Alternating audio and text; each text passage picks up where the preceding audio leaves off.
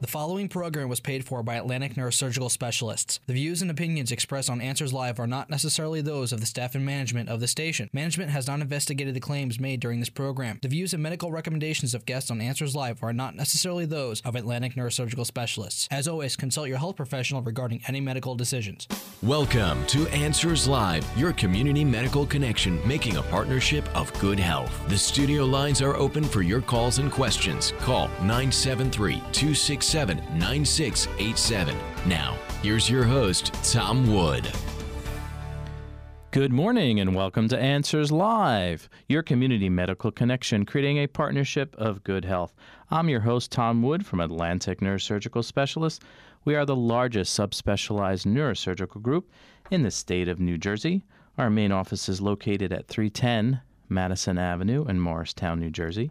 Today is a live call-in show, so I'm going to give you the live number, which is 973-267-9687. Again, it's 973-267-9687.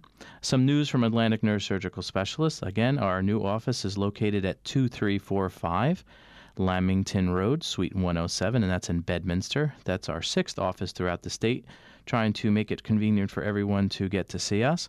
Our spine center is up and operational, and that really basically what that means is if you're suffering from back pain or any back disorder, you can actually call us first. Although we're neurosurgery, probably around 90% of the patients we see don't require surgery.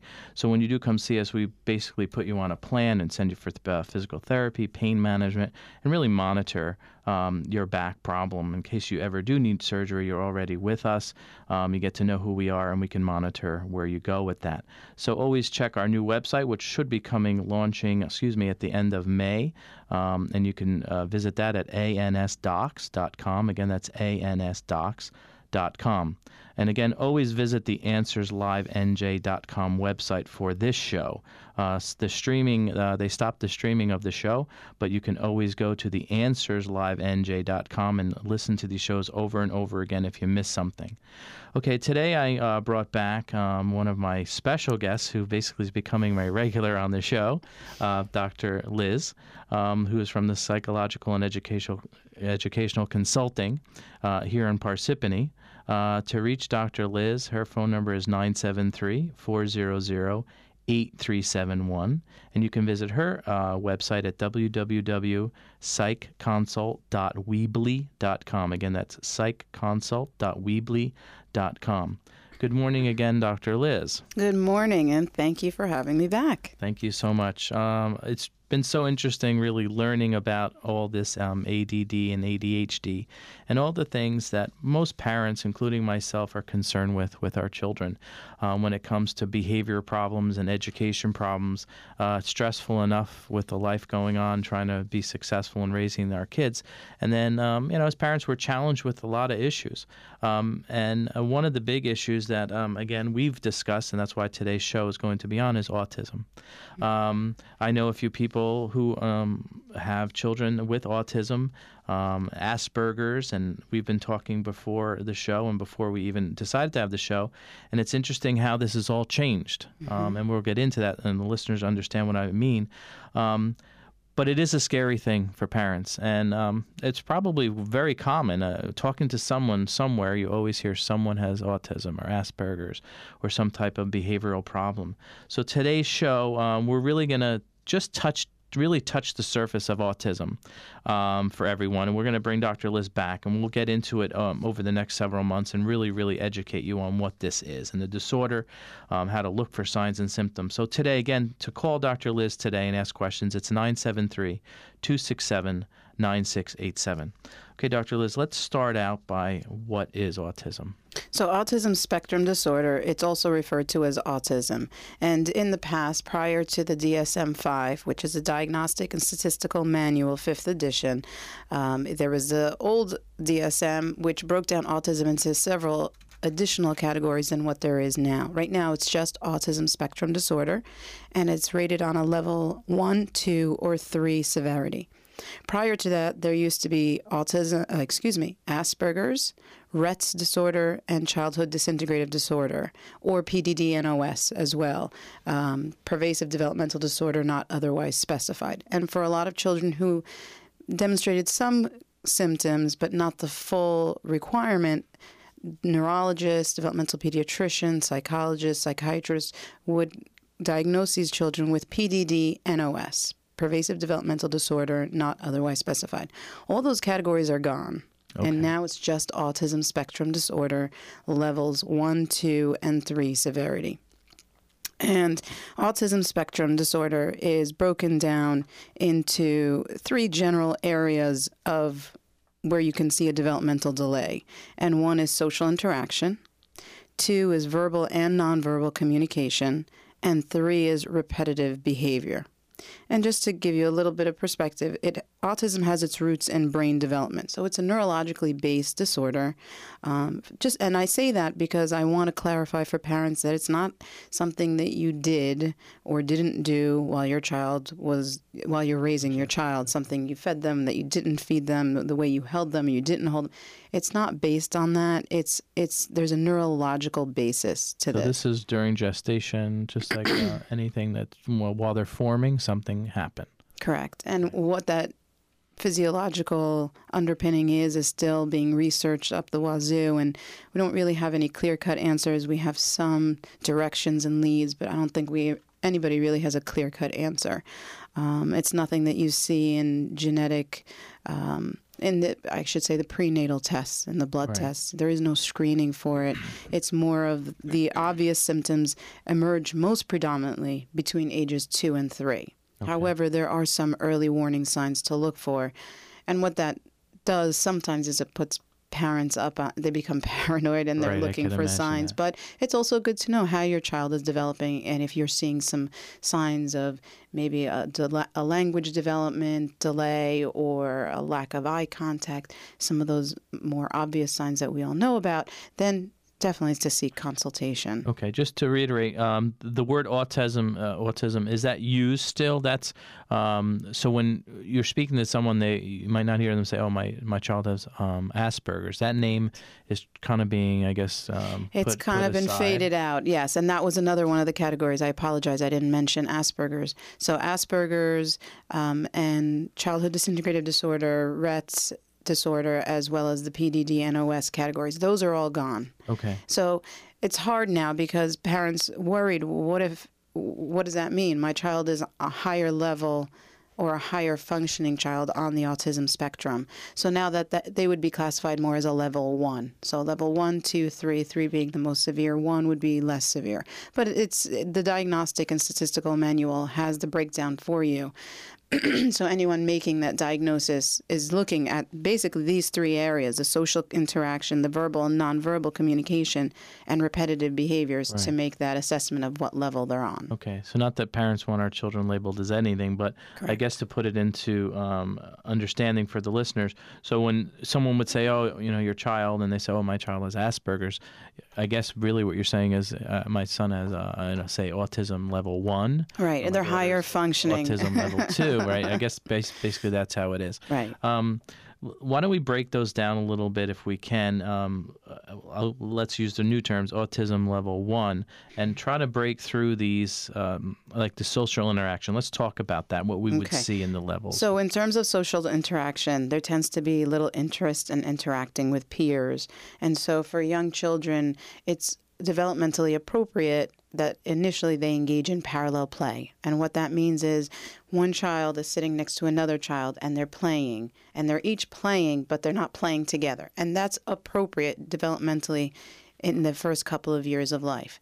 And then they want to navigate to playing more interactive games with each other. So pretend play, taking the figurines, taking a car, and now we're crashing into each other. For children who are on the spectrum, they tend to engage in parallel play for well beyond what's developmentally appropriate. So they'll go into kindergarten and they're still engaging in parallel play. And at that point, they're supposed to be able to, and that's supposed to, I say that when I put quotes around it, they're supposed to be able to play with other peers and create games and, fantasies and situations, imitating adults, daddy's going to work and mommy's going to work and we're making dinner and we're walking the dog. So and role playing and picking characters. You're the mom, I'm the dad, that sort of thing. And that with someone with spectrum disorder, trying to get the lingo down, that really carries on throughout their life. So that social interaction difficulty, really, depending on what spectrum they're on or level, does carry on through their adolescence and their adulthood. Yes. So for older children / adolescents, they have difficulty integrating into groups with peers, joining a group, having a conversation. They talk at people instead of to them, and so they don't notice the social cues like, I'm done with the topic. So I'm sure you've heard the term the little professor. Mm-hmm. So a lot of time, again, I'm not generalizing, but they tend to have very clear-cut strengths, gifts even, and they're the savant. They have savant abilities in, let's say, music, or they have a great, immense interest in certain things like trains, dinosaurs, cars, and so they have the wealth of knowledge, and they just share it. But they share it because they want to convey this information. So it looks like they're talking to their peers, but they're talking at them. And they're not taking note of this person is now losing interest, and it's been 5 minutes that I've been talking about trains, and this person doesn't want to hear it anymore. Right. They want to go play. They don't pick up on those subtle cues. Right. So, this is an area where it's tough. And for some, they genuinely would rather not interact with peers, like the one or two few interactions, and that's it. Right. And they just then want to go back and be with their area, whatever that is of great interest to them, or talking to a particular person in their life, a parent, a grandparent, a sibling that they have a very clear-cut relationship with, who understands their cues. Right. Now, of course, just from watching television and reading and learning, I've seen shows where a lot of spectrum disordered children go for therapy. And you'd say, the parents will say, oh, they've improved so much now. They're interacting more. They're talking now. What type of therapy? I'm maybe jumping a little ahead or okay. off it. What type of therapy? Who would they go to? I'm assuming someone like yourself. Mm-hmm. But what would you do in therapy? And is that a part of the brain that can be trained or developed or I don't even want to use the word fixed because I don't think anyone's broken. It's just who they are. Right. But how does that work? How does going to see someone like you make them better if they didn't have it at all? So when I work with, let's say, adolescents who are on the autistic spectrum, I do a lot of perspective taking. So I want to take them out of their world, their one-sided world. And we talk about different perspectives, which is really hard because they're very black and white in their thinking. They don't really see a lot of areas of gray. So I'll do a lot of brainstorming and problem solving with them, because with the black and white thinking is that cognitive rigidity. So you see a lot of meltdowns. So if, my pants don't fit, or I don't put in the right leg and then the left leg, and one day you're rushing me, now I put in the left leg and not the right leg first, there's a meltdown. There's this need for consistency in the routine, and breaking away from it is very anxiety provoking. So just having them experiment as they're ready to be able to try doing things a little bit differently. Just having the conversations, and I tell this to parents of young children who come to me, because I do a lot of parent coaching. And so for their younger children, I like to give them the tools to be able to use with them every day. So I'll say to them, so ask them what they want for dinner. And then say, oh, I don't have that today. How about we'll make that later on in the week? What would you like today instead? Or give me some choices, because usually it's a one answer. So if they can generate multiple answers, they're now working on that skill of having multiple choices, which is really hard. So how about pizza, maybe hot dogs? Or I've said to parents, open up a magazine and look at pictures of people. How does that person feel? Trying to recognize another person's emotion other than their own, because they know how they feel. Right. Sometimes they do, sometimes they don't. It's a skill you have to build. But what's happening here? Oh, there's a mom and a child interacting, and the child is frowning. What do you think is happening here? And they may or may not know the answer. And to say, well, it looks like the child got hurt, and mom is trying to comfort them. What do you think happened?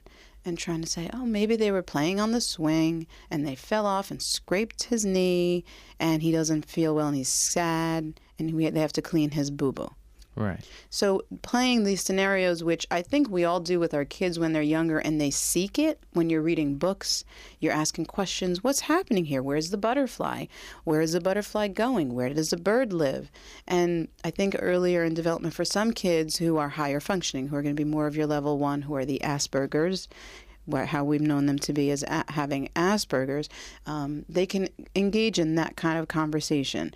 But for the other children, it's a little bit harder, and you have to work on that skill. Right. I'm going to hold that thought because I have a question on that. We're going to take a quick break, and we'll be right back. I'm Tom Wood of Atlantic Neurosurgical Specialists. Suffering from neck or back pain can truly disrupt your life.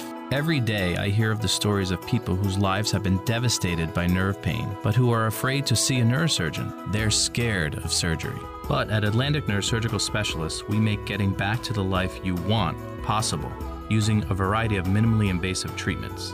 Our group of specialists are among the best trained doctors in the state, the leaders in stroke and minimally invasive spine and brain tumor procedures, and we view surgery as the last option. Don't be afraid to end your pain.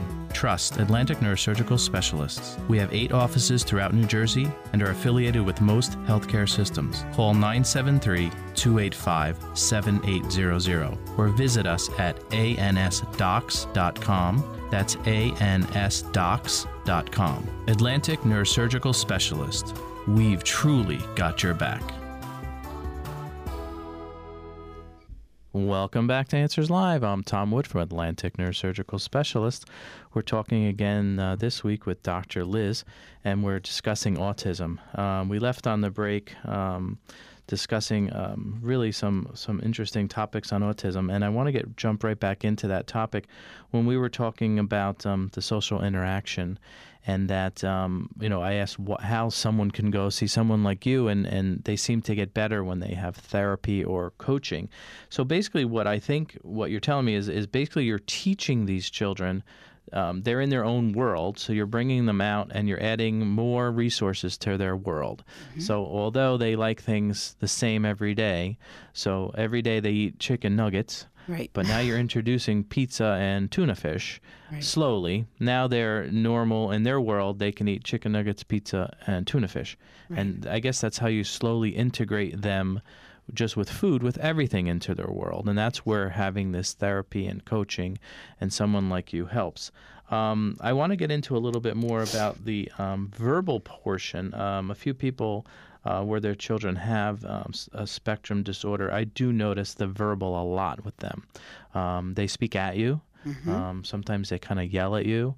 And sometimes they just don't talk at all. You have to really pull it out. So what's going on there? So in terms of verbal communication, there's also the nonverbal part. So sometimes you have children who don't develop speech, and it comes later on in life, or sometimes they don't develop it at all. And so we have to find alternative ways of communicating, whether that's through facilitated devices, communication devices.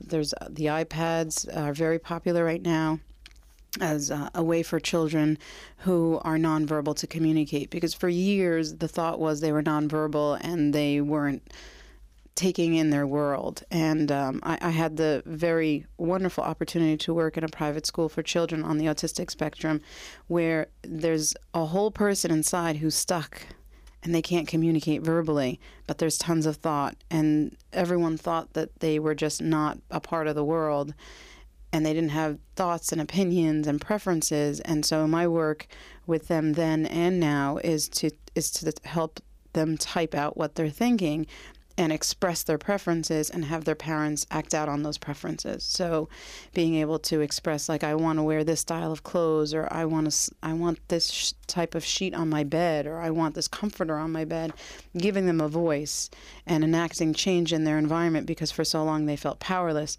which then also increases the amount of acting out. Because if you can't communicate and no one's getting what you want, it must be so frustrating. So frustrating. And it's amazing to watch that stress decrease and behaviors decline and mood improve when you see that they speak, they vent what's on their mind, and we make changes. I'll work with the parent to say, your child is saying that they don't like the decor in their room. It's a little babyish. It's what you chose. And the parents will say, but I didn't know that he ever noticed that. I didn't know that he had a say, wanted a different way. But now, we work forward towards making those changes so they feel powerful in their environment. For some children, they develop speech and then they lose it, and there's this regression. And that's a sure shot sign that when you start to see regression, where there's skills that were once gained and now lost suddenly and without a real reason, it's a sure sign that something is not going well in terms of there might be autism spectrum disorder going on. For children who are verbal, you see a lot of scripting and sometimes echolalia. And echolalia is the repetition of the last sound they heard. And they just repeat it again and again. Scripting, I've seen adolescents do this. They'll memorize scripts from like a show, and then they repeat them.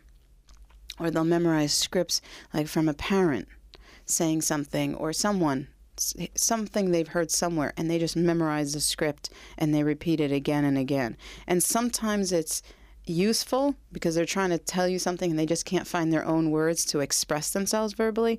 And sometimes they're just stuck and they don't know what to say, so they'll say those things, especially in times of when they're feeling uncertain about their environment. Right. So I guess to bring it up is when years ago they had the Rain Man movie.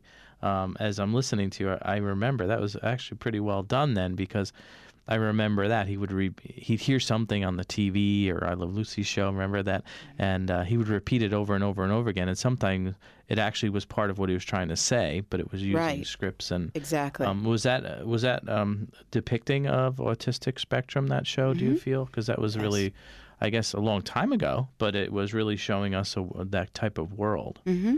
And I know for adolescents who are repeating lines, when I was working at the school, and even now, I'll say, let's listen to the script. What could he or she be possibly trying to tell us? And I don't think it's just mindless repetition. Sometimes it can be, but sometimes it's not.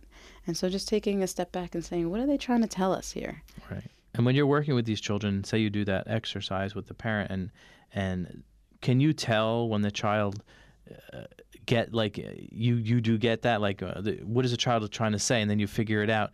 Do they acknowledge that, yes, that's what I was trying to tell you? Do they give you signs?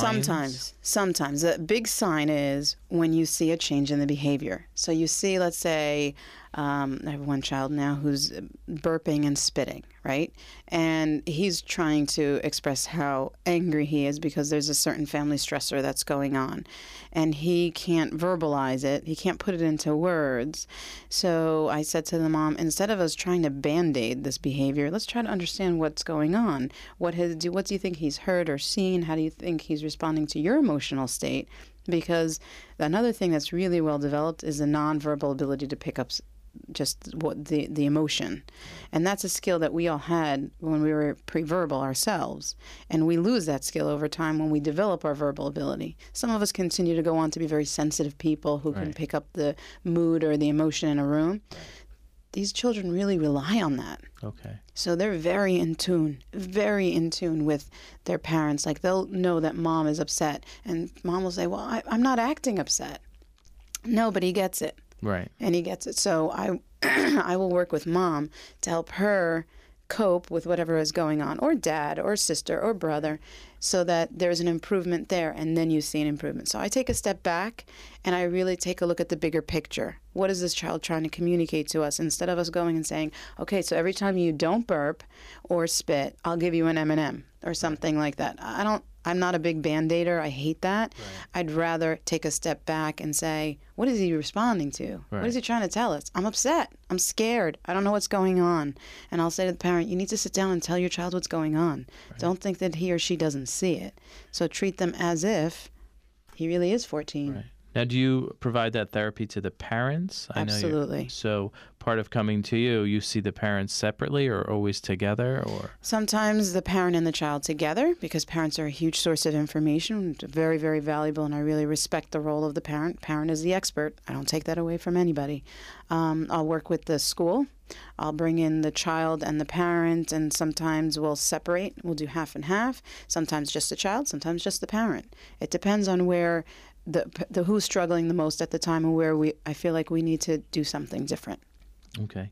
Of course, the show is only 30 minutes. We still have a little bit of time, but we're going to bring you back and delve really into all this stuff more deeply over the next few months. But for people listening, let's go through a little bit of the early warning signs, if we can, starting, I guess, from birth to, say, 5 months. So this information that I have is not only information that I've read, but it's all like documented in the literature. This is also information that I gained from parents of children on the autistic spectrum. And now at that point, their children were adolescents when they were giving me this information. I said, looking back, what were some of the early warning signs?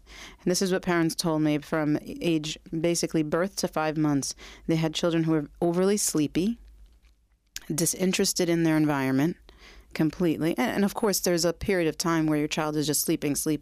But when they come out of that, there's still a lack of interest. 5 months, they're pretty interactive. Right. Right. You know, they're smiling, they're swatting, they recognize people, they can track them in their environment. A lot of that isn't happening. Okay. Limited or no eye contact at all. One mom said that her child laid in his crib even when he wasn't sleeping, he wasn't swatting at toys, and he wasn't really interested in mom, and he just would sleep. And when he was upset, the two things that made him feel better was the sound of water running and movement. But it had to be a particular rhythmic movement. Excuse me.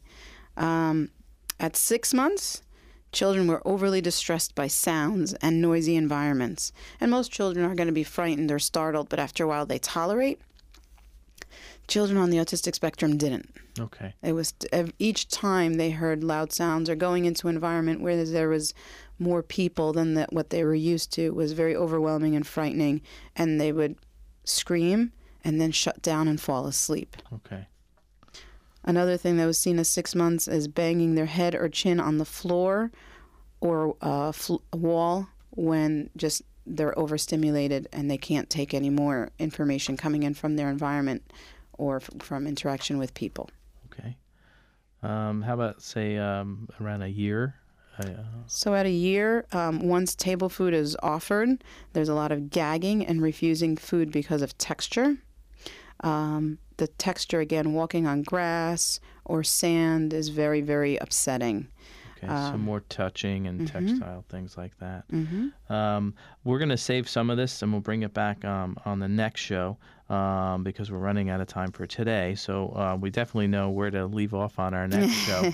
We have so much more to talk about, but unfortunately it's a 30-minute show. But again, I want to thank you for really just touching the surface with autism. Like I said, we will be bringing Dr. Liz back, and we're going to delve more into that, and I'll let you all know when that show is. Just listen for the promos on the radio. Again, that was Dr. Liz, and to reach her, it's 973-400-8371.